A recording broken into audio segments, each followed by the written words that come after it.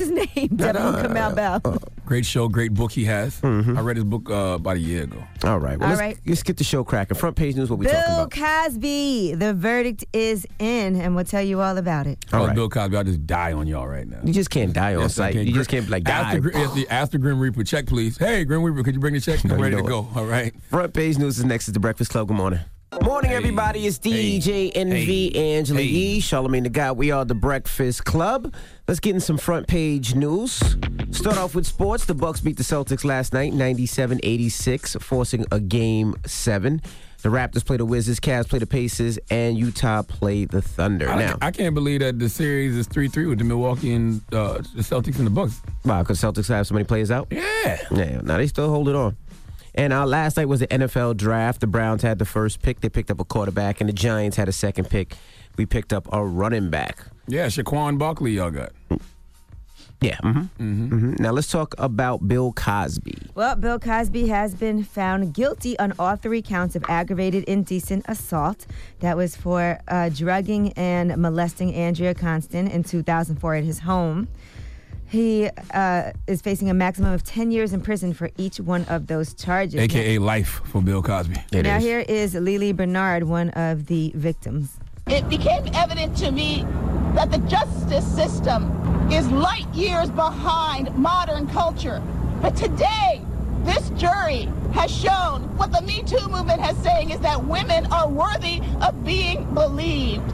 It is not just a victory for the 62 of us publicly known Cosby survivors whom Gloria Allred has helped give a voice. It is also a victory for womanhood, and it is a victory for all sexual assault survivors.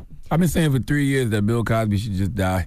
I mean, just ask the Grim Reaper for the check, please. All right? It's time to clock out. Another one of his accusers made this statement. Janice Baker Kinney is her name, and she said, "I'm overwhelmed with joy, relief, and gratitude. Joy that finally justice has been served. Relief that the years of this toxic chain of silence has been broken, and we can now move forward with our heads held high as survivors and not victims." What is Bill Cosby sticking around for, man? This is sometimes you got to die just in the nick of time. I mean, you're right, but I got a couple of questions. Like, one, is there an appeal? Because the first one was deadlocked, so this is the second one. Can he appeal that, or is it just, it's over, it's a wrap? And second, I have no idea. Do you still support the Cosby Show? What you mean, do I still support the Cosby Show? Do you still watch yes, it? I would still watch the Cosby Show. Because we don't mess with R. Kelly because R. Kelly's a pedophile, but the Cosby, because R. Kelly is R. Kelly. Bad. Bill Cosby is the story of Heathcliff Huxtable. That show should have been called The Huxtable Show, by the way. All right. The story is about Heathcliff Huxtable and his fictional family. Yes, I will still watch the Heathcliff Huxtable show. Positive black families on television. Yes, I will still watch Different World. Yes, I will still watch Fat Albert and the Gang. Absolutely. I won't eat Jell-O pudding pops because they're too high in sugar, and I don't think he advertises those anymore anyway, but that doesn't matter. Yes, I'm going to still watch the Cosby Show. Okay. All right, and there was heartbreaking video making the rounds yesterday of former NFL defensive back Desmond Marrow. He was grabbed by the police and slammed to the ground. I know you guys had to have seen this. No, I didn't, because people were sending it to me. I'm like, yo, stop sending me stuff like this, okay? I'm already triggered by all the other police brutality that I see in this country. I don't need to see it. He posted it himself as well with the whole description of what happened, and here's some of what went down. I'm not even fighting back. I'm not even doing nothing, man. What's going on, man? I didn't even... It's unbelievable, man. I didn't even do nothing to y'all, man. It's unbelievable. I didn't even do nothing to you, man. Lay on your stomach. Your head. Lay down. I can't breathe. I can't breathe. I can't breathe. Settle down. Yeah, they threw him on his face. Why do y'all? And it looked like he went limp. Well, clearly he posted the video for it to go viral so that people could see it. We know, though. Hey, listen, I'm not knocking him for that. I'm just saying what I'm not watching, okay? I'm not doing it. I'm not doing that to myself. He said that officers tried to say he had a gun, and they don't show what happened before they attacked him and had him on the ground where he couldn't breathe, and it looks like he passed out at one point. He said officers said he had a gun in his pocket, but it was only a cell phone. He said the police knocked his teeth out, slammed him on his head, and choked him until he was unconscious. He also suffered a shoulder strain and a concussion. And he said it was terrifying. He was fully cooperating with the officers, zero resistance. He said he thought he was going to die. I'm just not a glutton for punishment, man. I can't just continue to put stuff like that in my spirit. I just can't do it. Like, something has to happen. Like, this can't continue to go on. I mean, the way they threw him on his face, like they said, it was 2-3 officers there at the time, and one of them was choking him. I'm looking at it like, this is so disrespectful. I just can't imagine that's my son or my dad or me. You want 5 minutes with every cop alone, like ah. And and exactly, and that feeling you have right there is exactly why I don't watch those videos, because I don't have the answers. Well, it's important in order to be able to discuss the story, to see what the story is, because by the way, how would you even know what happened if you didn't watch it? But see, this is what you don't realize, Angela, or maybe you do, but you're not acknowledging it. This is the same story over and over all the time. Well, because he posted it himself and wanted people to see it, I watched it. What happened to everybody that this happens to that doesn't tape it? You know what I mean? Happened to Stephen Clark? When you talk to people like Leslie, Leslie McSpadden, Mike Brown's mom, and she talks about how people move on too fast. They just hashtagging justice for Mike Brown. Now they move on to something else. Like, it happens all the time, over and over. I can't be a glutton for punishment. But it's important to not get numb to those things and to still continue to speak out about it. All right, guys. That's front page news. Get it off your chest. 800-585-1051. If you're upset, you need to vent, hit us up right now. Or maybe you want to spread some positivity on this Friday. You can tell us why you're blessed as well as The Breakfast Club. Good morning. The Breakfast Club. Get it, pick up the mother phone and dial. This is your time to get it off your chest, whether you're mad or blessed. Say it with your chest. We want to hear from you on The Breakfast Club. So you better have the same energy. Yeah. Hello, who's this? Hey, yo, this is Brandon from the Metro, man. What's up, bro? Get it off your 803, chest. what's happening? 803 all day. Now, look, man, I'm mad because it's like, I'm tired of constantly seeing these black people get abused by the cops. But what bothers me about it, to me as a black person, I just feel like, not to say that some of the rallies and the marches and protests and stuff are fake when some of this stuff happens. I just feel like the same fervor that our people attacked it with in 1965, I don't think that same fervor is out on some of these streets that people are protesting and marching on in 2015. People too quick to make things a hashtag. This stuff can't keep happening. People can't be getting shot, and then we move on 2 weeks later, and then, like Angela said, become numb to it. We can't. I mean, we gotta keep attacking it, but it has to be real to me. It has to be consistent. It has to be forever. There's nothing that can ever stop us. I'm gonna be honest with you, man. There's nothing that makes me feel more helpless than when I see encounters with the police. Because you damned if you do, damned if you don't. Like if a regular civilian runs up on me like that, you can defend yourself any way you see fit. You can't do that with police. Not at all. What the hell are we supposed to do? I don't know. Hello, who's this? Queen God, DJ Envy, this Fred from Milwaukee, Wisconsin, checking in. What's happening? Oh, it looks like it was cracking in Milwaukee last night. Good morning, my Breakfast Club family. How y'all doing? He has no idea. He hear Greek Freak. He think you talking about a porno. I'm over here looking at Reggie Brown from V100 in Milwaukee, and he's got a lot of pictures that everybody was out there last night. What's up, bro? Get it off your chest, man. Well, I got 3 points, maybe 4 to hit on real quick. I want to say welcome back, Yeezy. The fellas, they did all right, but the Queen always got to come back home to get everybody back in formation. That's one. Number 2, what I want to say is it is very expensive being a single person out here. I run through a lot of dough being single. And, Brother Envy, I would like you to congratulate me, brother, because I did get some poom last weekend. I had to pay for it, but I got some. Oh, was it a real person or was it a doll? Definitely a rope. Definitely a doll.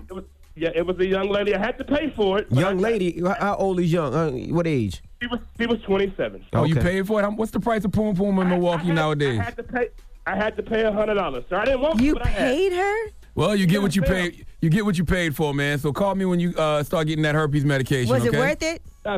Well, you know, at this stage of the game, you got to make it happen somehow. My great-grandma, Clyde, always told me, baby, sometimes you got to pay to play. I didn't understand what she talked about back then. I thought she had Alzheimer's. Let me tell you something. I can guarantee you your grandma charged more than $100, okay? Oh, stop it. Well, you had that red light on back in the day, Uncle Shala. And my next thing, I want y'all to have a blessed weekend, but I want to also say, never forget, F all these cracker-ass crackers forever. Don't ever forget that. All right. By crack-ass crackers, he means racist bigots, okay? Hello, who's this?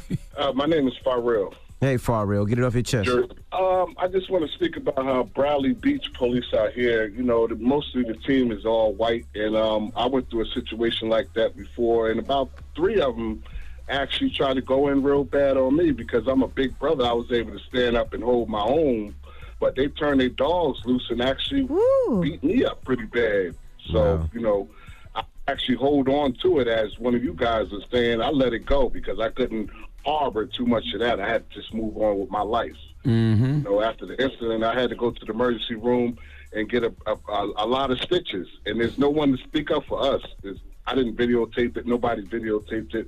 Nobody was around. I took the L and kept it moving. Wow. So just nothing ever happened. They're just still out here being cops. Sorry for you, bro. Brutalizing our people.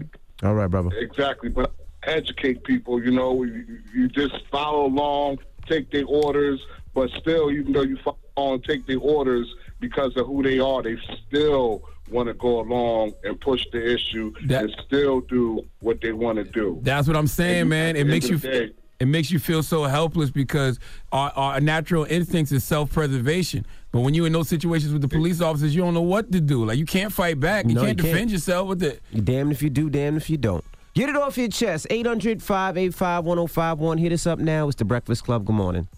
The Breakfast Club. Wake up, wake up, wake your ass. This is your time to get it off your chest. Whether you're mad or blessed, we want to hear from you on The Breakfast Club. Hello, who's this? It's Sue from Miami. What's up, bro? Get it off your chest. I want to feel blessed this morning. I want to give a shout out to my beautiful wife. She started her hair business about a year ago, and she booming. Booming. Business is booming. Congratulations to her. What's her name? You can check out the page, Angelique, next time you're going on vacation. It's _hair by Rich.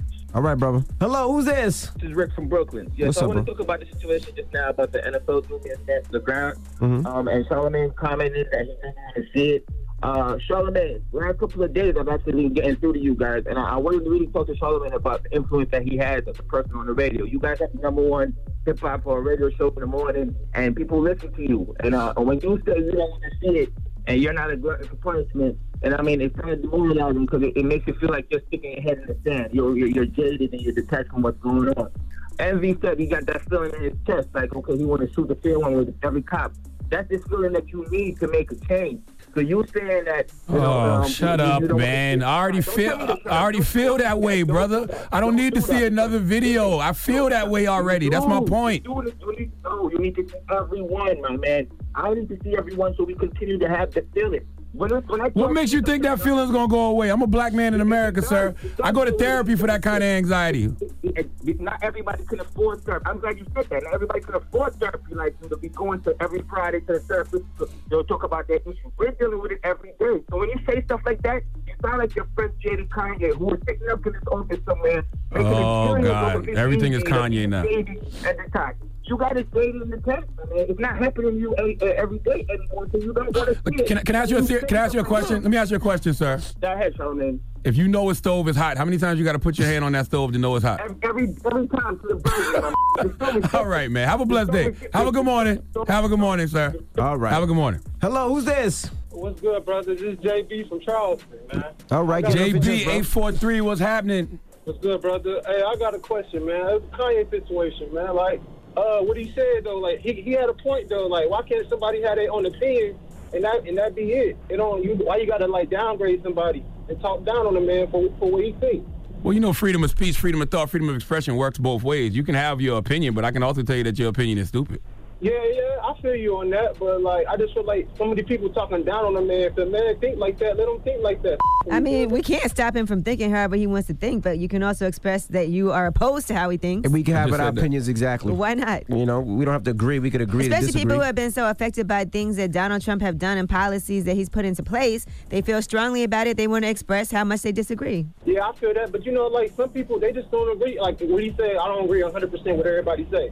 I'm the same way. I don't know nobody who agree 100%. Yeah, me too. But if your family got deported or your father or your child and it's all because of the policies Donald Trump has put into place, you probably more strongly disagree. And that is why a lot of people don't like to express their opinion because they're afraid of people disagreeing with them. That's why I don't trust people who tell me everything I want to hear. Those politically correct people are trash. Man, you know what? Like, I feel like it's more black people that with Trump. They just scared to express their opinion. You know what I mean? That's why I like Kanye. I'm not saying I'm a Trump supporter. I'm going to say, well, that's definitely not my opinion. I don't know if there's I don't know about that one. Black people that support Trump. I don't think there's a lot of black people that support Trump. I mean, there is some black people that support Trump, but nah, I wouldn't say a lot. All right, get it off your chest. 800-585-1051. Now, we got rumors on the way? Yes, and Khalees has said some things about Nas, her ex-husband, that we've never heard before. So I'll give you the details of what she says happened in her relationship. All right, we'll get into all that when we come back. Keep it locked. It's The Breakfast Club. Good morning.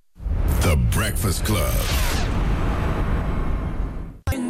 Morning, everybody. It's DJ Envy, Angela Yee, Charlamagne the God. We are The Breakfast Club. Yo, happy Friday. Happy Friday. Let's get to the rumors. Let's talk Khalees. It's about time.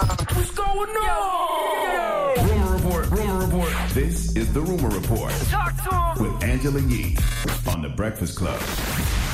So Khalees did an interview with Hollywood Unlocked, and she had a lot of things to say about her ex-husband, Nas. Now, they got married in 2003, and their divorce was finalized in 2010. And she said in their relationship, because when they got together, she was only 22 years old, there were a lot of highs and lows. Here's what she said. We had like really intense highs and really intense lows. An intense high would be like, money was rolling in. We were young too. Like I was 22 when I met him. I was a baby. So like we were drinking too much, smoking too much. We were spending too much. I mean, we lived hard, you know. And so because of that, like when that comes down, it goes really low. So it's hard, because there's no balance. There's no, normalcy. All right, she goes on to say that she put up with a lot of behavior that was unacceptable. What was that unacceptable behavior? Well, listen here. I didn't file for divorce because he cheated. He'd been cheating for 2 years, and I knew that. It was because on top of all the other stuff, then you're going to cheat. It was really toxic. And I was pregnant. At 7 months pregnant, I was terrified. I was like, I cannot bring a person into this. This is a freaking mess. This is a mess. And I can't control this. I got to get out. So you left while you were pregnant? Yeah. I filed for divorce in April, and Knight was born in July. So what's the mess? What made it toxic? Well, she goes on to talk about when they were drinking, how they would physically fight. Did he hit me? Mm-hmm. Did I hit him back? Mm-hmm. It was because he would black out. He would drink too much. He drank way too much. He will never admit it. And so a lot of the stuff he may not remember. There have been times when, literally we would have the worst night ever, and we would wake up the next day. It's like it never happened. Was he ever remorseful? He bought gifts. So I guess what she's saying is on top of the cheating, it was all of these things as well.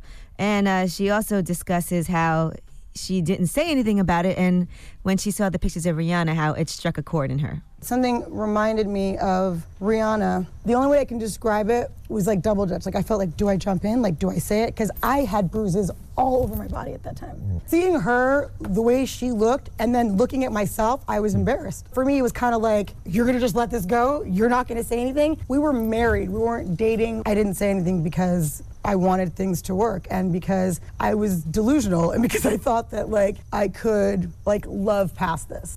Yikes. Well, that was Khalees on Hollywood Unlocked. So check out the whole interview if you want to hear everything she had to say. As radio personalities, we don't have to have an opinion on that, right? No. Yeah. I mean, because there's three sides to every story. Absolutely. All right, now Sierra is discussing Future and saying that he just is a no-show for visits about 37% of the time with young Future. And she also says that when he does spend time, usually Future ends up being with the grandmother or great-grandmother instead of with his dad, and that she really gets to FaceTime with her son when he's gone. And he also has health issues that are even worse because he's been traveling cross-country, so she doesn't think that it's a good idea the way they have their travel schedule right now, and that he's constantly exhausted due to the travel and has had emotional breakdowns while at school. So what Sierra wants to do is go to mediation and hammer out a better schedule because her son is having all these health issues and he's traveling too much. So I don't get the point of the story. What was that about?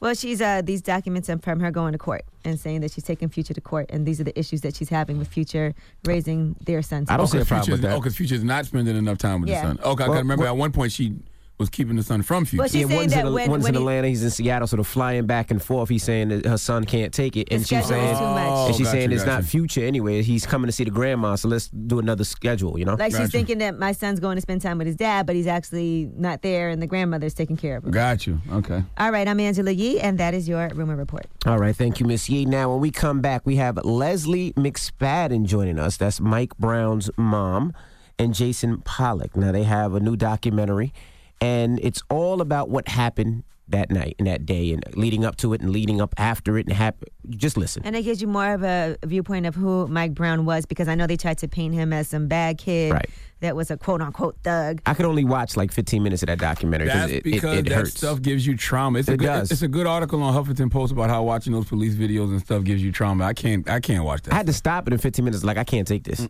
Anyways, The Breakfast Club, good morning. Morning, everybody. It's DJ NV, Angela Yee, Charlamagne the God. We are The Breakfast Club. We got some special guests in the building. Leslie McSpadden, which is Mike Brown's mom, and director Jason Pollock. Now, this documentary made me tear. I couldn't watch the whole thing last night. Wow. It was that strong. I don't even think I got 20 minutes in.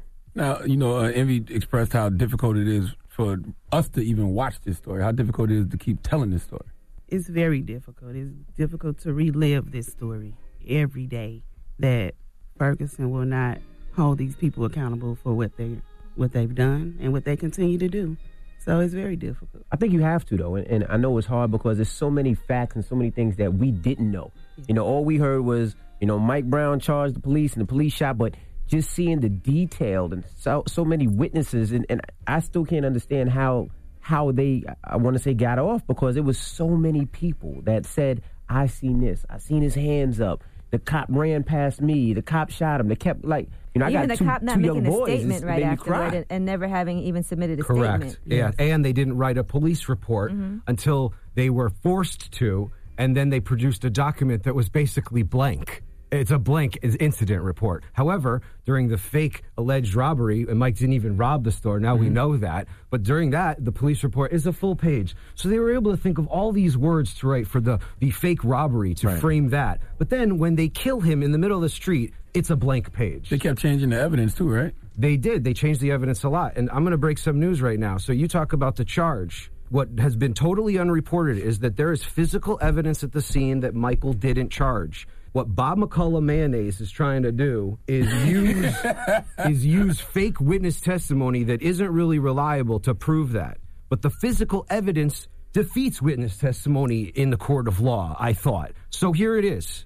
There's an audio tape of the shooting. It's 6.3 seconds from the first bullet to the last bullet. So we know that the whole event was 6.3 seconds.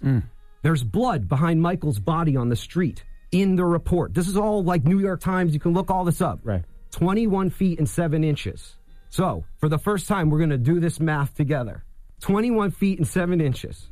6.3 seconds. Means he moved forward at 1 mile per hour, approximately. That's it. He didn't charge him.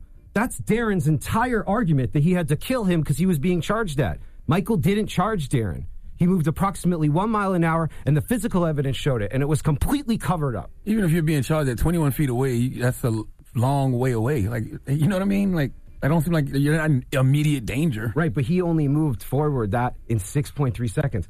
If you charge 21 feet, you could get there in probably about a half a second. And that's after being shot one time. Think about it. Yeah. After being shot 5 times. After being shot 5 times. Yeah, like, he was stumbling forward, dying.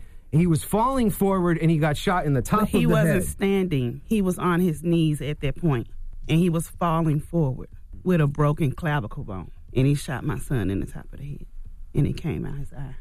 He was never scared for his life, Darren Wilson. He ran after my son. He pursued him. He was shooting like a cowboy between 2 apartment buildings that hold over 100 people, including children. Ride their bikes. They didn't even count all the bullets. They did a very poor job of investigating. But why? Because I'm watching it, and there was 2 young men out there that day. Why your son over the other kid? What was his why? Why my son at all? All this training that they're claiming to have, and that he said kicked in. We saw none of that. It always pissed me off because they put out that corner store video, the surveillance from the store, and acted like he robbed the store as if that warranted him being gunned down in the middle of the street. Yes. Right. But in addition to all of that, what was important about watching this documentary is seeing all the great things that he was doing and seeing what he was doing in school and hearing from his family, because sometimes they try to make somebody just seem like a monster. They did. And the way the press did that and the media and the police officers, what they put out, made it seem like he was a scary kid, he was a bad kid, he was doing bad things. But then you get to see what he was really doing in real life, and that's important. That's what I'm saying. How did that make y'all feel, like, when they was trying to paint him like that? I knew the truth, and I still know the truth to this day. And that's where my book came into play, to share who my son was over those 18 years and to give you all a different perspective from this 18-second clip that they showed, which had another video attached to it that no one had ever seen until Jason put the video out. I had a meeting with the governor, and he told me he tried to stop them from showing the video. Why? This is the governor. These were his words to me. He said that if there was video when he was 18, he wouldn't be governor. Meaning to say that at 18 years of age, you're still a kid, your mind thinks in a different way, and that people do things and they make mistakes that later on in life you regret or you feel sorry about. And you say, when I was young and dumb, I did X, Y, Z. So that was his purpose for saying it, because himself did not feel that what happened on Canfield should have happened. What happened to all the witnesses? Because there was 3 witnesses that y'all talked about. Then there was the construction workers. There are 5 witnesses in the film. So what happened? So basically, Bob Mayo covered up all those witnesses. And the prosecutor of St. Louis County very carefully took all the witnesses that were in line with Michael, and he picked them apart and figured out a way to use the physical evidence at the scene to say, your version of events doesn't match up with the physical evidence, so we can't use it. 13 witnesses agreed with Dorian in the street. He threw them all out.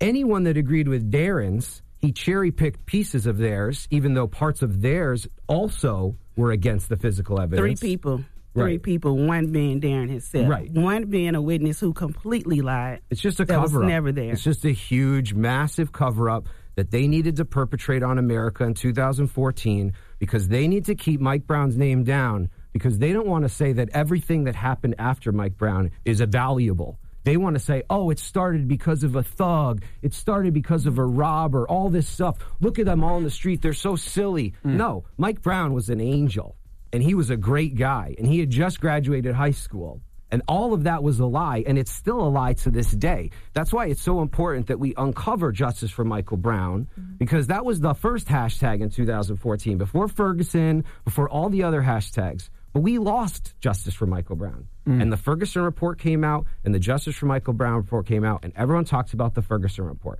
And no one talked about Mike anymore. And that's when we started making this movie, because I realized down there that there were all these films going on, but nobody was working on the Mike Brown case anymore. All right, we have more with Leslie McSpadden and Jason Pollock. When we come back, don't move. It's The Breakfast Club. Good morning. The Breakfast Club. Morning, everybody. It's DJ NV, Angela Yee, Charlamagne the God. We are The Breakfast Club. We have Jason Pollock, director of Strange Fruit, and also Mike Brown's mom, Leslie McSpadden, in the building. Yee. So, Jason, what's your personal connection that made you want to get involved in telling this story? I had been working in schools that the education community calls dropout factories prior to Ferguson for 3 years. Dropout factories are a school with a 50 to 60% dropout rate. There are tons of these in America. And so I was working with all these kids in these credit catch-up rooms, which is in the film. And they were the best kids. If you're in a dropout factory and you drop out, but then you go back to try to graduate high school, you're a rock star. You have so much thick skin. Some complex stuff happened to you. So I found out Mike was in that room, and he had just graduated. And then I saw the picture that they were painting of him, and I just knew it was a lie. Because I had been working for years with all these students. Like, if you're in that room, there's no way you're robbing stores at night. There's no way you're doing any of that. There's no way you would charge a cop after you are shot. There's no way you would go for a cop's gun. None of it made any sense. And all of it is a lie. Like, to go back to the convenience store tape, they didn't show us the full tape. There was a whole tape the night before of Mike making what seemed to be a trade with the store and then going back the next day to get his cigarillos. Yeah. And we put that out last year for the first time. They covered that tape up for 3 years. They willingly gave us the CD from the store, the people in the store. It was never part of any of the evidence. They never turned it over to St. Louis County, Ferguson, any of the lawyers. They just gave us personally the CD. Say, here you go. What did the owner of the store say about that day? Or did he?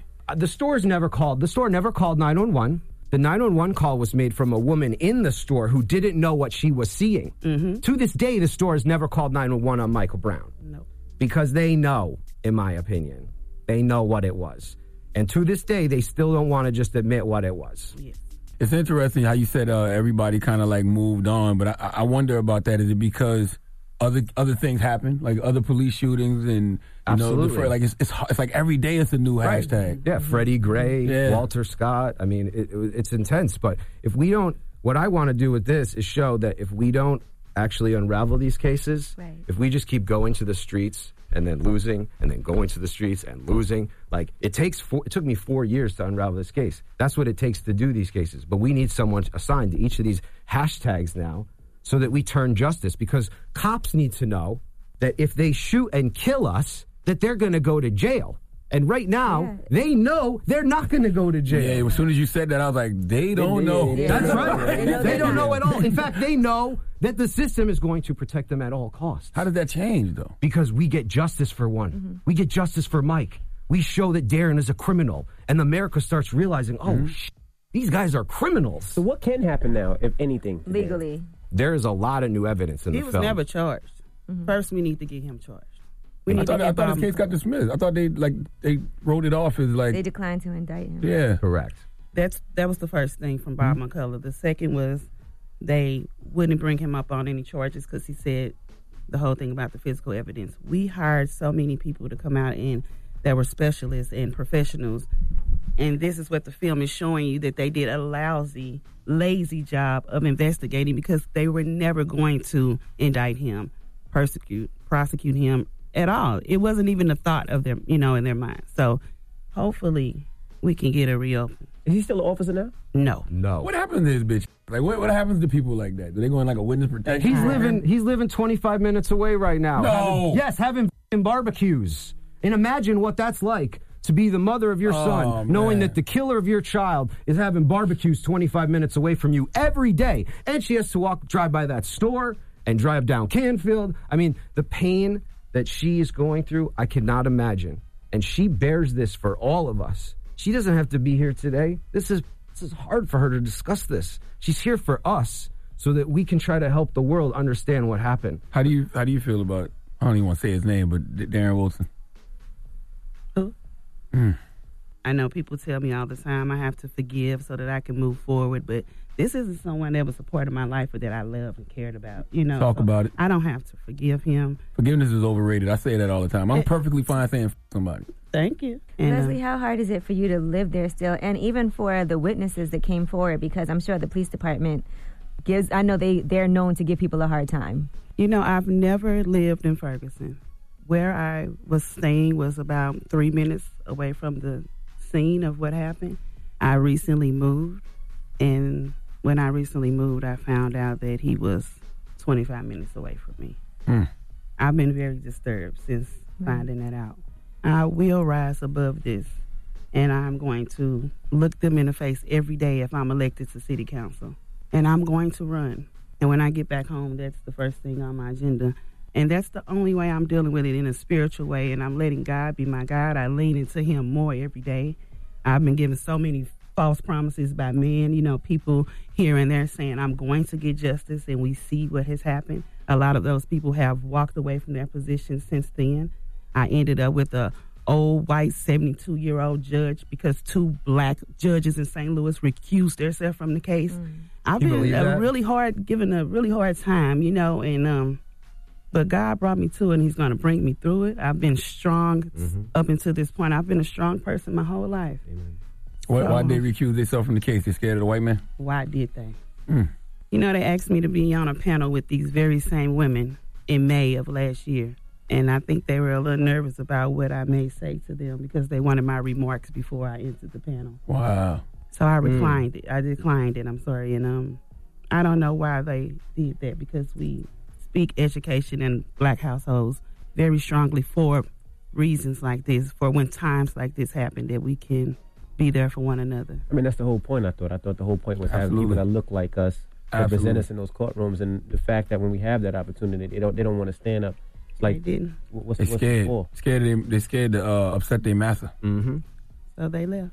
What are your plans for Ferguson if you do make city council? I just want to show them how it looks to be completely affected, and nothing happens afterwards. And that mental illness it's real when something like this happens to you. And why does he get all the protection and we get absolutely nothing? My lawyers walked in there with the best presentation, and they came back and they offered us money. And at that point, being down to our 3rd strike and not winning anything in the beginning, knowing that we would walk into this courtroom and look at the same jurors that decided not to indict, they wanted to take the settlement. So with that settlement, I'm going back and fighting again. And I just want to show them what change should look like for a community who has been shook into the core, and you all didn't come back and try to even put a Band-Aid on it. And you might as well get the money. I mean, the money, like you said, it enables you to continue to fight. It does. That legal stuff costs. Yes. And to we had some of the best lawyers. Let me just say something about the money, though. These settlement fees, I call them lynching fees, because that's all it is. There's no price you can put on these lives. It doesn't change a damn thing. Right. And this is just the state paying off families for state-sanctioned murder, because there's no justice. They're lynching fees. All right, we have more with Mike Brown's mom, Leslie McSpadden, and Jason Pollock, the directors who don't move. It's The Breakfast Club. Good morning. Good morning, everybody. It's DJ Envy, Angela Yee, Charlamagne the God. We are The Breakfast Club. We have Jason Pollock, director, in the building. Also, Leslie McSpadden, which is Mike Brown's mom. Charlamagne? So, Jason, what's your background? So I started my career working for Michael Moore. I made Fahrenheit 9/11 with him. Salute to Michael Moore. I founded the Traverse City Film Festival with him. Also, just shout out to Zilla Valentine for hooking this up. I really appreciate it. Yeah. And I've been in the industry since 2003. So, it's like there's no such thing as overnight success, right? I've been doing this for 16 years. I left Michael in 2006. I directed my first feature documentary is called The Youngest Candidate. It's about teenagers that run for office in America. Mm-hmm. I profiled non-white men running for office in the age of Obama and used that as a tool to get the youth vote out with Rock the Vote in 2007, 2008 in the rise of Obama. And then throughout his career, I was working in schools, like I was saying, and I run a creative agency, helped celebrities with their digital media strategies and all that stuff, and was developing my next documentaries when Ferguson happened. And I basically had all these clients. I was so mad, and I felt very alone as a white man being mad. Nobody around me even got it. And I was like, are you kidding me? This is like the defining moment of our generation right now. What did they say when you bring it up? I've lost a lot of friends from this. From really? Well, yeah, my not friends, like white acquaintances. Like I make them all feel very uncomfortable now. They don't want to hear me talk the way I talk now. But like I don't have any time for that, and we have a lot of work to do over here. So basically, I put my stuff in storage. I moved to Ferguson. I didn't know what I was going to do. As a white man, I was not going there with a Christopher Columbus type attitude on the white horse to save the day. I was quiet. I was an ally. I was part of the community. I was helping and listening. And about 8 months in, I realized, you know what? No one's doing anything about the Mike Brown case. And I can take that lane and people won't feel like I'm taking up space or competing with something else, basically. So I put together this proposal for the family, and I pitched it to Leslie, and she signed on in May of 2015. She gave me the rights to produce the movie. Now, you seem very genuine and sincere. Was it hard for you to accept Jason, Leslie, at first when he came to you? Because I'm sure it's hard to trust people, especially you had a lot of people coming at you with different things. Like, who is this colonizer? Yeah. Hell yeah. I get it. Jason was one of the only person to actually come to me with paperwork and a full layout of what he wanted to do and how he wanted to help.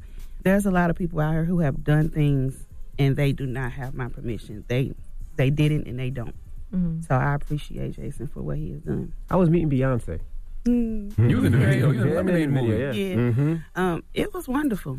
I couldn't take it all in at the moment because I was still very vulnerable and kind of broken all over the place. But she's a great person. She comes to you just like a sister or like you've been knowing her for a long time. And so was Jay-Z, Swiss Beats, Alicia Keys, and all the other people who have come to show me some love and shed some light and let me know that I can do this, and, they're there to support me. Yes. We look forward to supporting you. Anything you need, when it's time to run, you come back up here, and absolutely, we'll help you as much as we we got to can. get Stranger Fruit to #1 on iTunes. All right. And for Mike Brown, for it's the out family. Right now? I donated most of the profits to the family already. Mm-hmm. So if the film goes super viral, it will help the family and bring justice to Michael Brown. That is the vehicle of Stranger Fruit. We want more people, as many people as possible, to see it. Yeah, I want to watch it. I ain't gonna front. I just get so fucking mad when I watch them. The first 20 minutes, I can't watch it. It's too emotional. The whole thing is bad, but we need to know what happened. We need to know. Because it's not isolated incidents no more. You see Stephen Clark, like it's always something. It's always the same model, too. Yeah. Like this film shows you the whole model of how they do it, and it's the same thing every single time. I do want to ask you, though, Jason, like how can more white people use their privilege to combat prejudice in America? Don't just say, oh, I know what white privilege is. Oh, I'm so woke. You're not woke. You're woke if you go out and you work hard in the community with your hands and your brain and your mind, and you shut up and you listen and you assist the people that know what they're doing. And you're not woke just because you know what the word white privilege is. You have to use your white privilege to break down white supremacy in an aggressive way. And I'm trying to do that every second of the day right now, and I'm trying to lead by example because you know what? I'm like 0.00001% of the society right now. And that's why I'm so upset about what Kanye West is doing, because Kanye West is allowing little white teenagers who don't know shit, who are calling each other the N-word in high school, to think that's okay because Kanye likes Donald Trump. And we're out here trying to say, no, that's not right. And I see Michael Brown and justice for Michael Brown directly connected to the ignorance that's happening right now. Because all those little white kids with their Yeezys on, they think that Michael robbed the store and he charged Darren right now. And they're running around saying that. So we have a lot of work to do. Mm-hmm. White people need to wake up. I think the biggest problem in this country is not Republican racism, it's Democratic racism. Break it down. It's white progressive racism that's hurting us the most. I respect Republicans being like, I'm racist. I have a problem with Democrats looking me in the eye and saying I'm not racist and then going and living their lives in an incredibly racist way. And if we don't fix that Donald Trump is going to win again in 2020. That's the conundrum, because some people are looking at what conservatives are doing, and they're like, well, at least they being honest, but that don't mean you should go side with them. That's right. You know what I'm saying? You shouldn't go side with them. That's right. Because they're being honest about racism. No, but I respect honesty. I wish the Democrats were more honest. If Democrats were more honest and said, you know what? We have a racism problem. Black community, we're sorry about that. We have a racism problem. We want to figure this out. That's honesty. We could build with that. That's not happening right now. We got the DNC running around like they think they know what they're doing. They have no idea what they're doing. Like, I don't consider myself a Democrat after 2016. Me neither. I'm registered as independent. But I'll tell you, I'll vote for a piece of grass over Donald Trump right now. And we need to make sure that happens. So anyone saying... No, I don't want a piece of grass right now. I don't know. Listen. You never know. It's 20 years. Listen. This guy is so dangerous to our culture. I work with a lot of undocumented students. Right. He announced no DACA on Easter. And all of my Hispanic students were crying in church. And then Kanye West wears a Trump hat. So don't tell me that like we're okay right now. Because when you look at the pain that he is inflicting in the human way on our society, no, there's no accepting that. And I would vote for a cloud over Donald Trump right now. Wow. And Leslie, and part of what you're doing will be the solution, running for city council and being a representative for people that have gone through maybe things you've gone through, or have family members that have, or friends that have, because we need that type of representation, somebody who really cares about their own community that wants to make changes. That'll be me. We appreciate you guys for joining us. You got our support. Absolutely. When the running happens, you call, you come by, we will support you.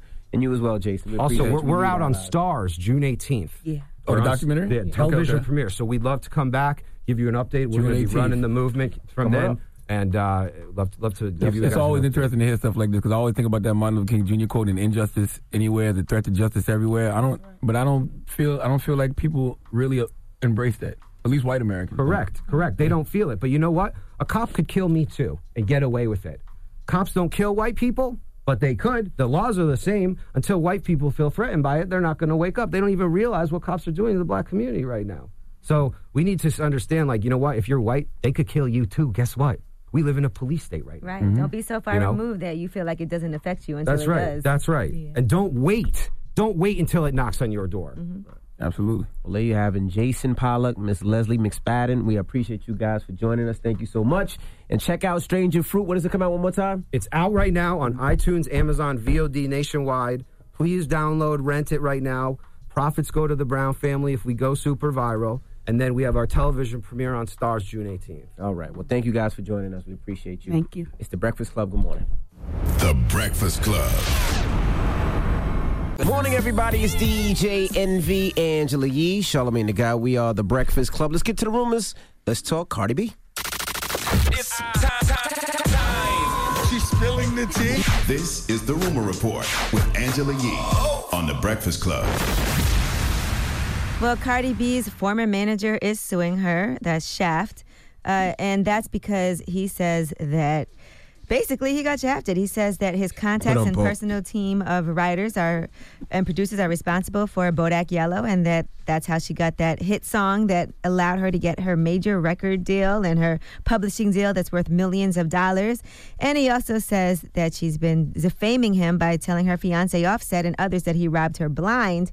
He said Offset sent him a text message in December that said, "You better stop playing, acting like you don't know you taking her ish from her. You a snake. You can't hide from me, and you're not about to play my wife." Well, salute to our guy Shaft, man. All kinds of drama. So he's suing her now for $10 million.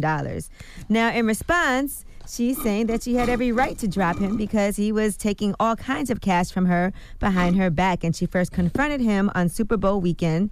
And she said that he would basically cook the books to make it look like she was getting less money than she was actually making.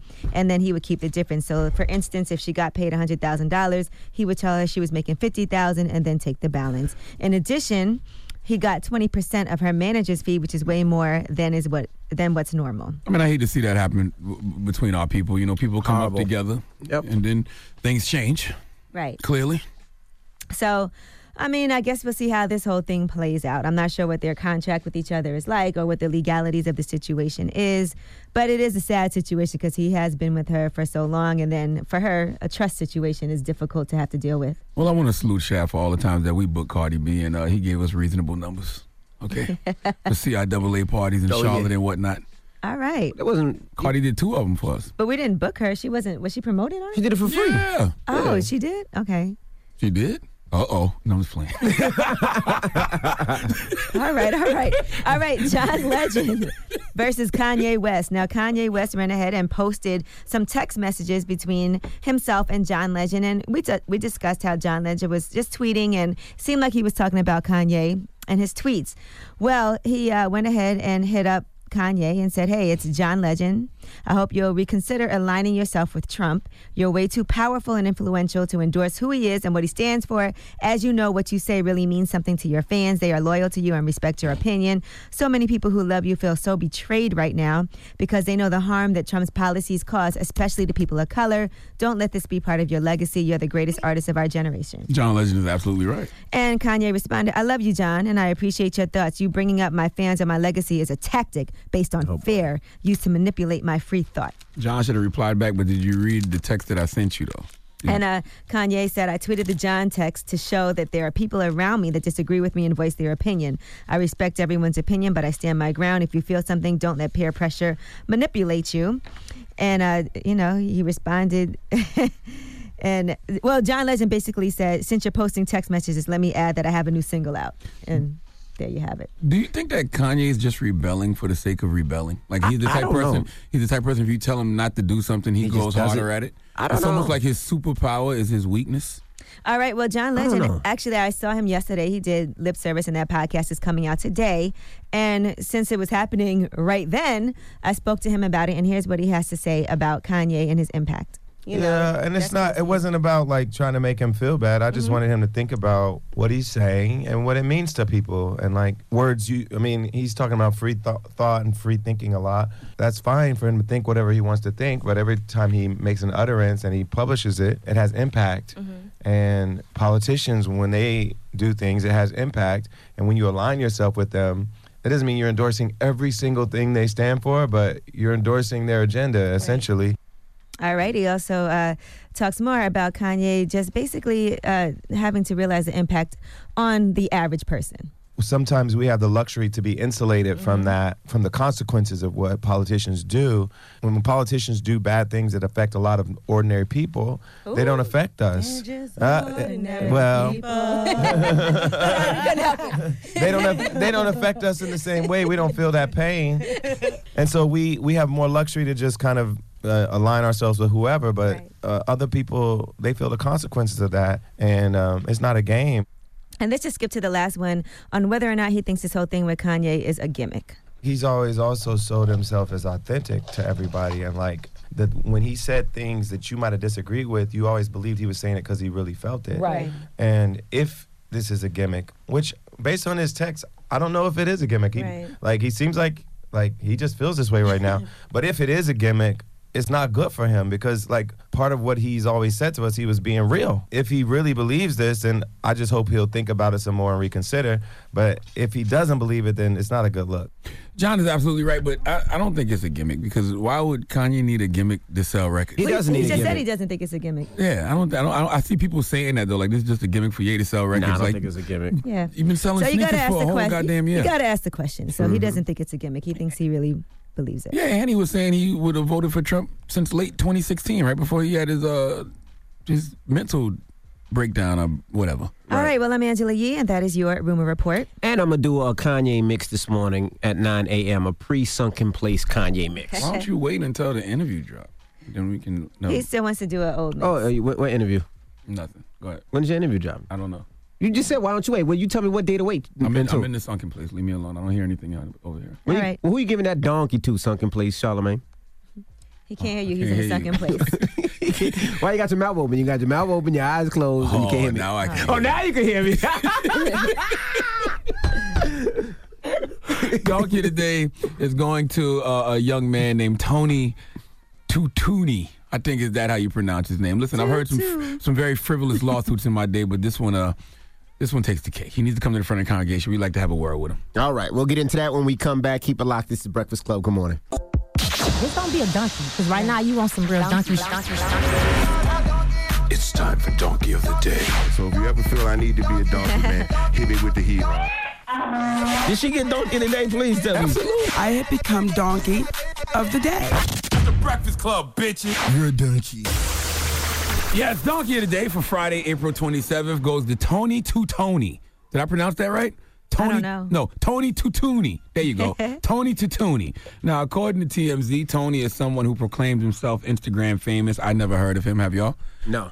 He has 1.5 million followers on Instagram. Now, I don't know what that translates to in terms of dollars, but Tony clearly has money for frivolous lawsuits because Tony has a dog named Hef.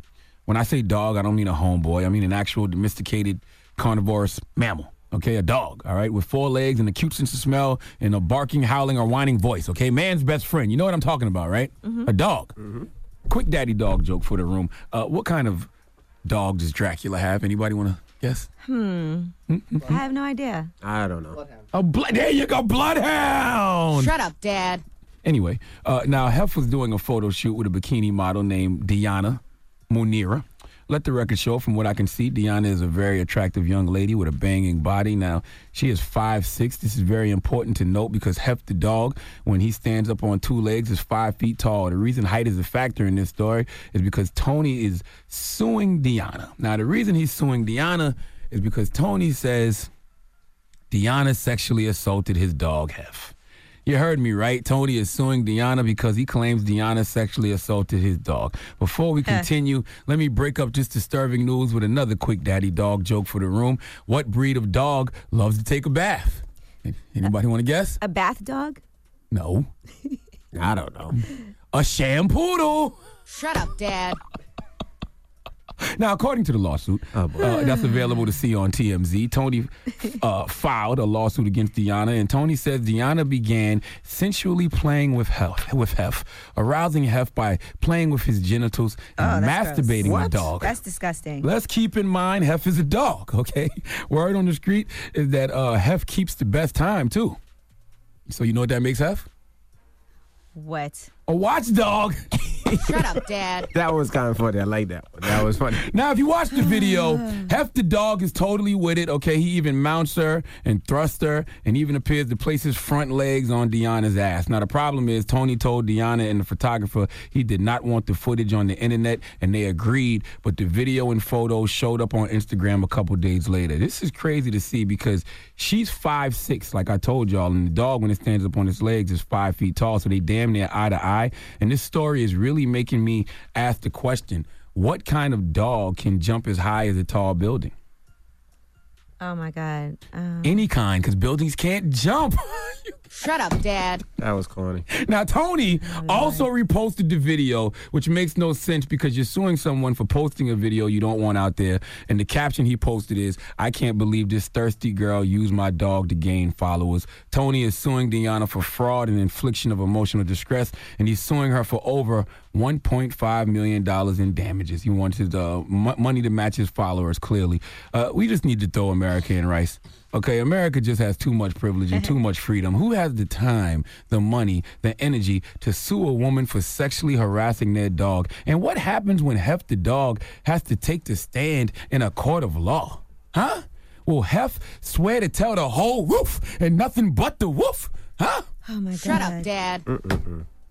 Some donkey of the days just sell themselves.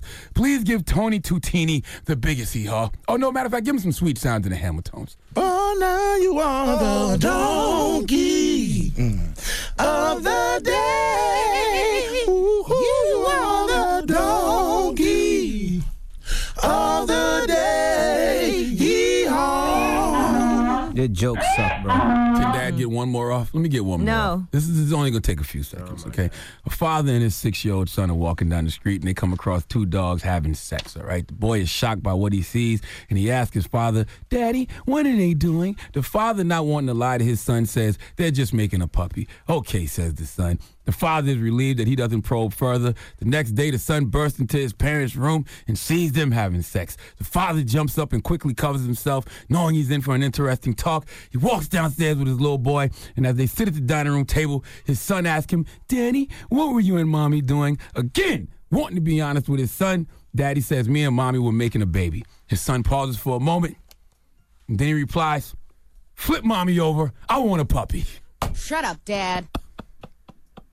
That one wasn't good. A little too long. That was a little too long. That was a little too long to get to the point. Yeah, it's kind of funny, but you could have just all right, I'm gonna work slowed it down a little more. Okay. You said slowed it down. Yeah. All right. Thank you, my dog. Oh my God. I like that. I like Shut that. up, Dad. I like that. I like that. All right. Up next, we have Kamau Bell joining us. So we'll kick it with comedian Kamau Bell. W. Kamau Bell. You know when what the we come W back. stands for? No. Woof. That was a good one. That was a good one. Oh, my goodness. This is a Friday. It's The Breakfast Club. Good morning. The Breakfast Club. Good morning, everybody. It's DJ NV, Angela Yee, Charlamagne the Guy. We are The Breakfast Club. We have Kamau Bell in the building. W. Kamau Bell. Oh, let me say Walter W. Kamau Bell. I thought it was Kamau. Kamau, like Kamau, the L silent, like but there's Kapow. no L. I'm glad we did this part on the radio. Just to let people know, I'm not that famous. How do you pronounce your name? Yeah, Mr. Bell. Thank you. There you go. Emmy winning, Mr. Bell. Award winning. Congrats on that too, man. Thank you very much. That was big because it was one of those. It wasn't like televised, but then I saw you like. Was it televised? No, it was on FX, so it's like that's kind of television, but it's not the prime time. It's not the prime time Emmys with the real famous people, But I saw I saw the announcement. I was like, oh, that's dope. Yeah, no, I never expected to win an Emmy, so I'm ready to quit. It was good. Yeah, yeah, right? it was big. I'd never thought in my career, the weird path my career's taken, I didn't think it ended up with me accepting an Emmy award from LL Cool J. That's not something I put in my dream journal. That's your first one. It's my first one, yeah. So yeah, you got some more to come, right? We'll see. One is fine, but I'll take more if they hand them to me. It's very interesting because the show United Shades of America is not a comedy show at all. I mean, it's humor in it when you're watching. Some people would say I'm not a comedian at all, so that's how it goes. But yeah, I'm just, it's I like things that educate you, are interesting, are compelling, and funny at the same time. I think that the reason why people like it is because it's on a CNN as a news network. But you're getting information without the same tone that news brings. I find it interesting that you hid your Starbucks cup before you walked in here this morning. I didn't have a Starbucks cup. Look at this. I'm drinking Red Bull. I can't go to Starbucks. My 3-year-old calls it the bad place. The bad place. You had a bad. I read about that. She does. She's like So my wife is white. My 3-year-old's mixed, and her grandmother, my wife's mom, got super mad at her for calling it the bad place. Really? Yeah. We had a discussion at the dinner table with my white mother-in-law, my mixed kid, my black mom, me and my wife about Starbucks being the bad place. How does she know? What did she see? She's smart. We talk about this stuff all the time in our house, so we don't realize how much we're talking about it, but she just picked up on it. So we passed the Starbucks. She goes, "That's the bad place." So no more coffee for her. No more coffee for her. Yeah. How does she deal with dad being black and mom being white and seeing the I guess injustice of having dad being black? Yeah. I don't know if you know, but you black. Yeah, I'm black. I'm real black. Yeah. I got an afro. Yeah, I'm tall. I'm 260. I'm real. Yeah. If I get killed, I'm a gentle giant. I know how it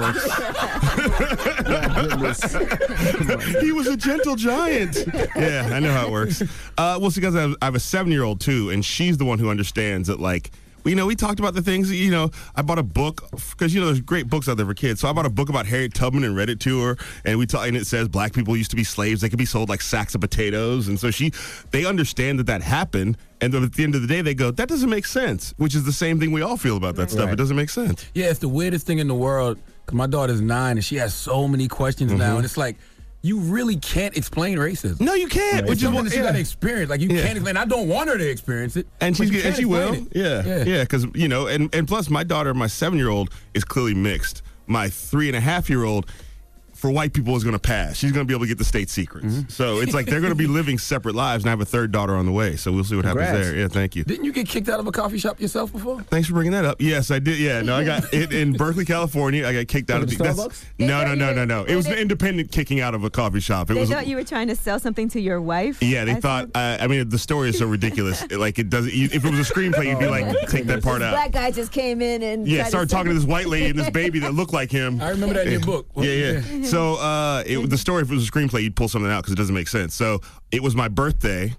We had eaten at that coffee shop earlier that day. I went back to meet my wife with our baby and all her friends who were white women with babies because it was a mom's group. And my goodness. And I went and I bought at the bookstore right next to this place called the Elmwood Cafe. I bought a book about the loving couple who was the couple who struck down the interracial marriage law. It's a children's book. So I buy this book about interracial marriage is legal and it's good and it's okay.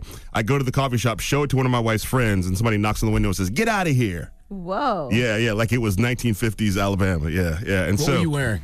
What was I wearing? Admittedly, I was wearing a hoodie, Charlamagne. So, it's kind of on me. It's kind of on me. I'm sorry. It was an Oaklandish hoodie, so it was an expensive hoodie, but it was a hoodie. And did you walk? Did you leave? I mean, we left, but in not in like a running way, like in a, this is racist, f*** you, this is bull. My wife, to her credit, we were getting in the car with the baby. She's like, "No, I got to go back." And she went back and read The Woman for Filth on the sidewalk the way my mom would have liked her to. White privilege, as you should. Yeah, she used her white skin privilege. I mean, I think that's why the cops weren't called, is because my white wife was like, "I'm with this Negro, I represent him," She's like, so. And then I'm not saying everybody should marry a white woman. I know that's not a popular thing to say. But I am saying that in my case, she was able to stand up right there and sort of like make people back down. Does that happen a lot?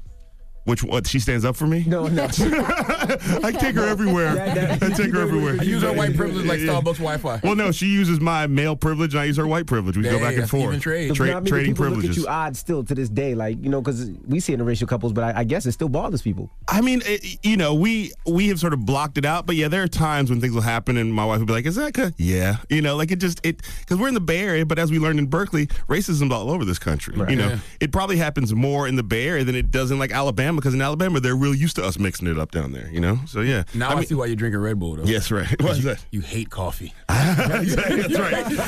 Coffee hasn't been good to me in the last 5 years or 3 years, yeah. Now, do you get flack from your own people for reaching across enemy lines? You didn't even let me finish.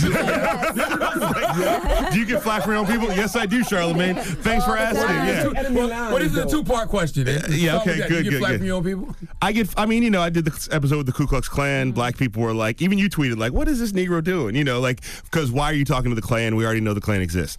I get flack from people when I talk to Richard Spencer, the first episode of last season. Why is he talking to this guy? Why isn't he punching him in the face? Mm-hmm. So, but then I also get in the same Twitter feed, I get people going, "Oh, white people, I didn't know the Klan existed. Oh my God, I can't believe who are sort of like waking up to the idea that kind of racism still exists." I get people going, "Oh my God, I didn't know who this Richard Spencer guy was. I can't believe that." So I do get flack. I accept the flack. It's part of the job. But also, I think that there are sometimes more people on the side going, "I didn't know this existed," than the people who are like, "Why would you do this?" But also, that's why I do episodes like Chicago. We did an episode about gang violence in Chicago, which is the one we won the Emmy for. This season is our blackest season ever because we have 3 black episodes out of 8. So it's a 37% black. What's going to be on? We have an episode about historically black colleges and universities. We have an episode about the Gullah Geechee of South Carolina. Charleston? That's right.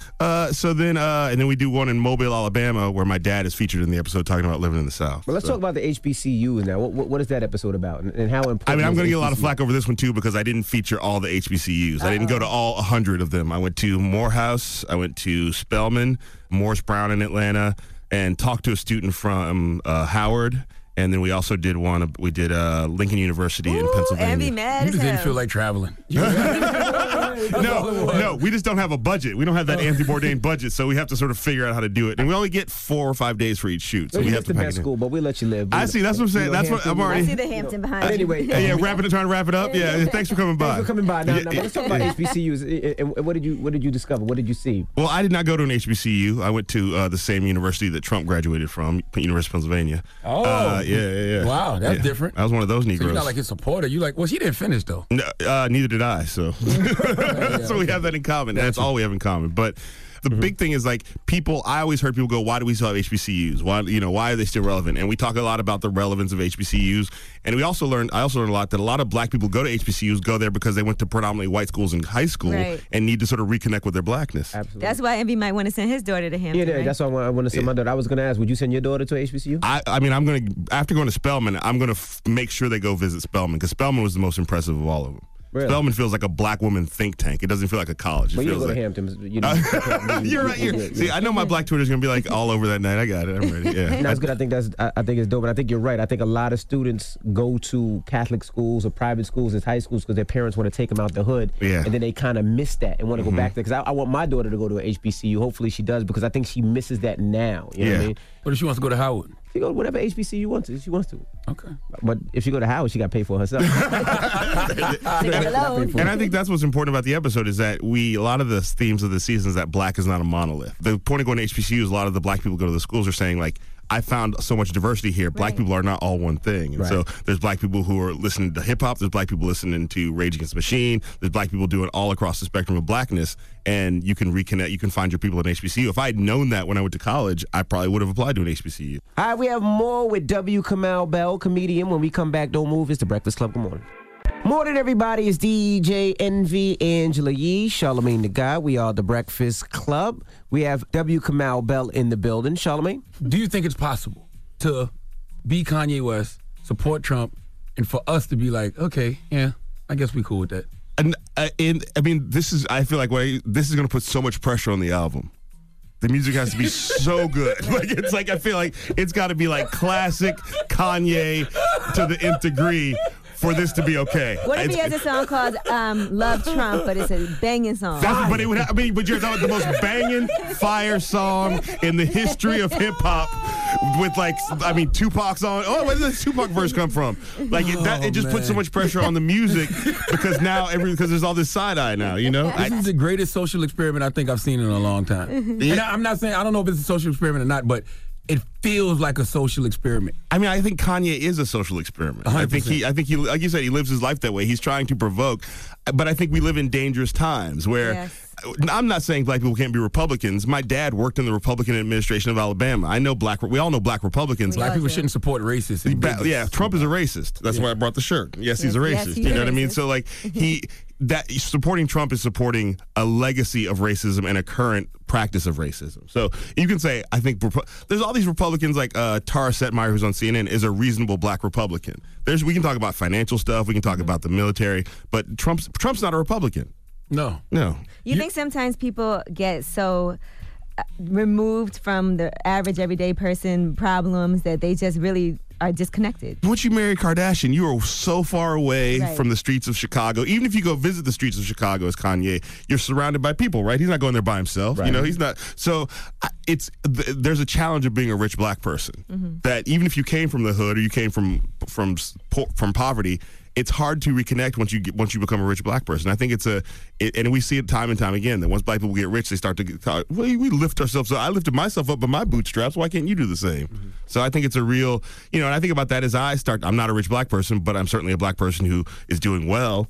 And so I'm always reminding myself and trying to connect with people so I don't go, I don't know why everybody doesn't have a house with a cul-de-sac. You know what I mean? I'm benefiting from the work I've put in, but I still got to connect with the community and still got to connect with the activists who will call me out. That's why I don't mind getting called on Twitter, because who will call me out when I go, that was too much. Well, just to play white devil's advocate.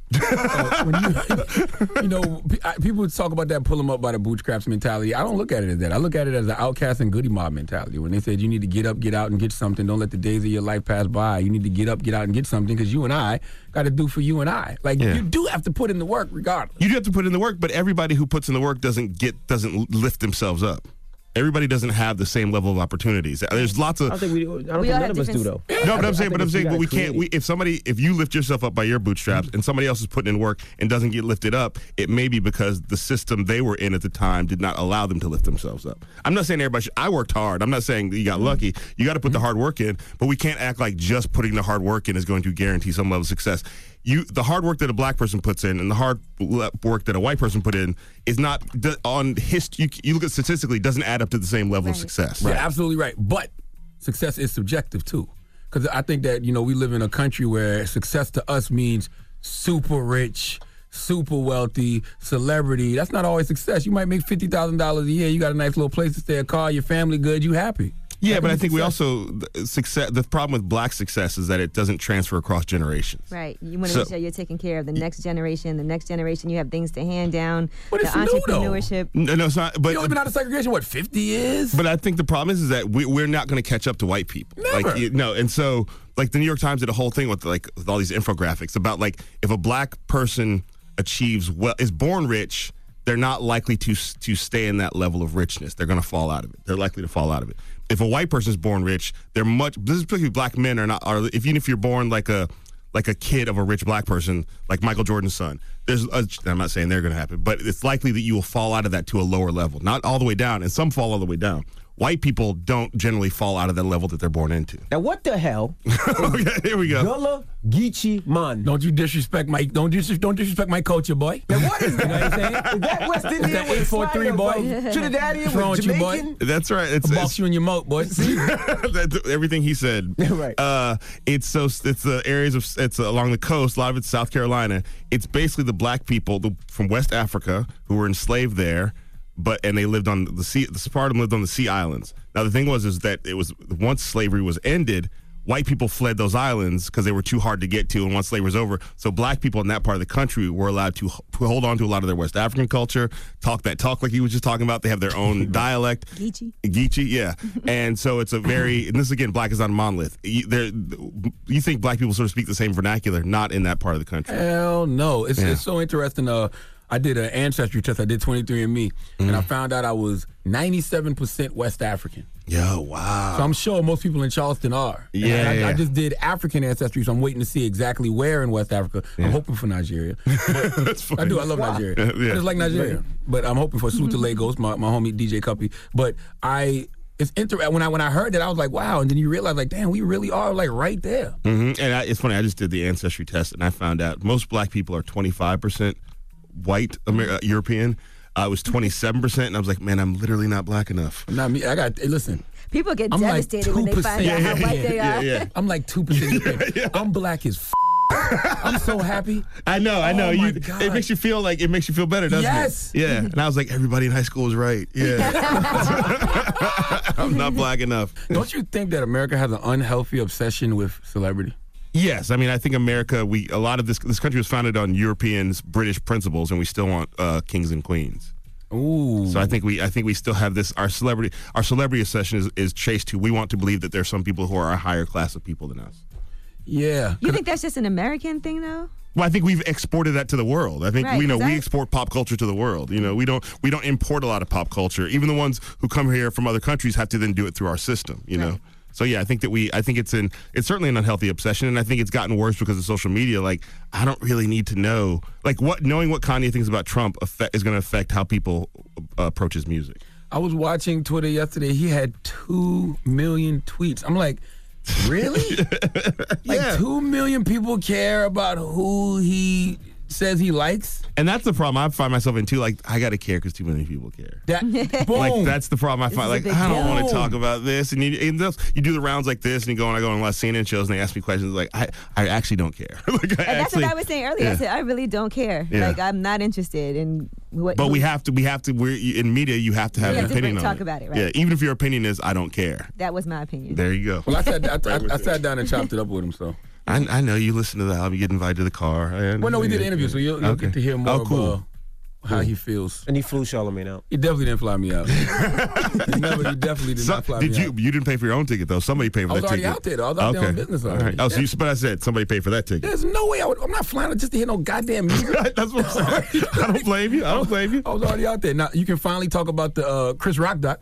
Yeah, the Chris Rock doc is a special it's an hour-long special, an hour-and-a-half long special on Bring the Pain. It's going to air on A&E. Yeah, you're in it. Chris is in it. Wanda Sykes is amazing in it. Ava DuVernay is in it. Mm-hmm. We got a lot of. It's a lot of great people. And his brother Tony Rock is amazing in it. I feel like Tony Rock is the hidden star of this thing, and people are going to think like, why are we seeing him more? Yeah. No, I mean he was super close to it as well. I mean, yeah. Well, that's the thing he talks about. He's got a quote at the end. He's like, I was never close to my brother growing up. I'm not close to my brother now. We were never closer than during the making of Bring the Pain. Oh, really? Yeah. It's really. I mean, I think it's actually, again, it's not funny all the way through. It's got some emotional stuff to it. It's Chris talking about his career when he was not doing anything, and Tony's very honest about he was not funny. You know, like Chris is like, I was okay. Tony's like, he was just an average black comedian, not doing well. We have I can't believe I forgot Oprah's in it. We got Oprah. How you forget Oprah? We got Oprah. Well, we have Oprah right here. Kanye said I'm the new Oprah, which lets you know he's suffering from mental illness of some sort. Yeah. So we got a 25-minute interview with Oprah, and so she's throughout it too. I mean, yeah. So we didn't get Chappelle, but we got Oprah. Okay. Yeah. Well, we thank you for joining us. When's the new season of United Shades of America? April 29th. This Sunday, April 29th at 10:15 p.m. after Anthony Bourdain, only on CNN. And what's the first episode? The first episode is the U.S.-Mexico border. That was a great drop you just did. Thank you. I've been doing that a little bit. Yeah, thank you. What, you going to help some Mexicans start building the wall down there? Exactly. Yeah, it's all about me going, this wall's a good idea. I think we need to do this. Yeah. Cool. Yeah. I just want to say, I guarantee this will not be your highest viewed episode. I just want to be clear about that. I want to put out that guarantee that this will not be your highest viewed episode on the internet. I should walk out. Boom, boom, boom. All right. more boom, ladies. Boom, there you boom. Go. Okay. It's Kamau Bell. Kamau Bell is the Breakfast Club. Good morning. The Breakfast Club. Hey everybody, it's DJ NV, Angela Yee, Charlamagne the God. We are the Breakfast Club. Let's get to the rumors. Let's talk Janelle Monáe. Listen up. This just in. All the gossip. The Rumor Report. Gossip. With Angela Yee. It's the Rumor Report. The Breakfast Club. Well, first of all, Janelle Monáe's album is in stores today, so make sure you stream that. Mm-hmm. Absolutely. In stores, online, I guess we don't really say in stores as much, but Dirty Computer's out, as well as her Emotion picture. So check all of that out. They still sell music in stores? I'm dead serious. They do. Yeah, absolutely. Okay. Yeah, they do. But I think that's not how people consume their music as much anymore, obviously. Definitely not. I love streaming. Thank God for it. And some people don't even bother putting it in stores. Some people do digital-only releases. Right. Just depends. All right, but she has opened up on the cover of Rolling Stone. They did a story on her, and she discusses her sexuality. Now, she said she's still learning about her sexuality. She said, but then later I read about pansexuality, and I was like, oh, these are things that I identify with, too. I'm open to learning more about myself. She said, I just live my life, and people can feel free to discuss whatever it is they think and use whatever adjectives they feel. I definitely Googled that last night because I have no idea what pansexuality is. Right, and she says she wants young girls, young boys, non-binary, gay, straight, queer people who are having a hard time dealing with their sexuality, dealing with feeling ostracized or bullied for just being their unique selves to know that I see you. This album is for you. Be proud. What is pansexuality? I mean, I know what it is, but for the people who don't know, what is pansexuality? Pansexuality is like just basically loving anything, everyone. Just everyone. Yeah. Whether you're women, man, trans, She just loves Why do you just don't call that stir fry? You just put everything in the pan. You just... Nothing? Okay. No. So there's no limitations to your sexual choice with biological sex, with gender or gender identity. That's the definition. I think you should call it stir fry. That's fire. No. We'll call it pansexuality. Mm-hmm. All right, now J. Cole did a Twitter Q&A, and he answered some questions. I'll give you some of the highlights that Vibe magazine put up. His favorite track on the album is Window Pane, he said, and then mine brackets, too, actually. And then the cutoff. He also talked about the hardest song to finish. He said it was 1985 and ATM, Addicted to Money. He said just to get the drums perfect was stressful. He said the first version of the album was done in 2 weeks. The final version that got released took 6 months total. Now, let me see one more thing. Oh, if he produced anything on the album, he said he produced everything except for Kevin's Heart. I am I stand by the fact that J. Cole makes TED Talk music, and this album is very good. As long as you listen to it before 6 a.m. I listen to it when I'm riding to work at 5 a.m. in the morning. It sounds amazing at that time. My goodness. All right. Now, they asked him if you could collab with anyone dead or alive, who would it be? And he said Pac, no question. And then he said an Andre 3000. Damn, so that means we ain't never getting that Kendrick Lamar album, huh? That ain't happening? Well, I think it will. You didn't put him on the list? I think it will. Dead or alive? Well, maybe he's already collabed with him, though, right? Oh, you're right. Yeah, so that doesn't count. Now, Khalees, she went on Hollywood Unlocked and talked about her relationship with Nas and detailed how violent it was. According to Khalees, she was saying they got married at such a young age. She met him when she was only 22 years old. And she said there were really intense highs and really intense lows.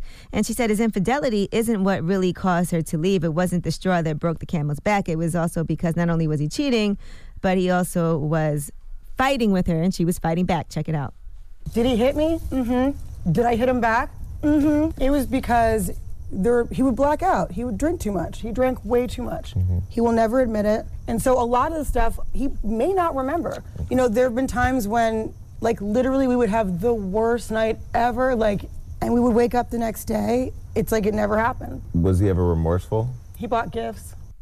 Man, oh man, between Khaleesi's allegations and Ye and that MAGA hat, y'all really gonna be morally conflicted when that Nas album produced by Kanye drops.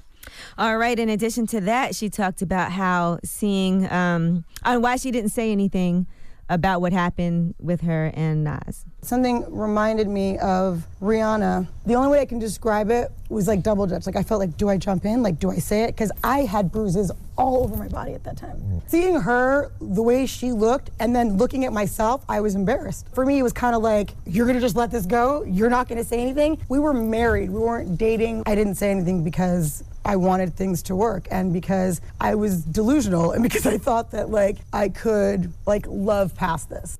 I don't know what's true and what's not true. I just want to know what y'all gonna do when that Nas album produced by Kanye West drops. What y'all gonna do? Right, it'll be interesting to see how Nas responds to what Khaleesi has to say. That's true, but y'all want to avoid that question. What y'all gonna do when that Nas and Kanye? I mean, I don't know. We don't know what we don't know. Yeah, I don't know what. Two sides of every story. We don't know. Khaleesi has told her story, Okay. so when the Nas album produced by Kanye drops, y'all all in?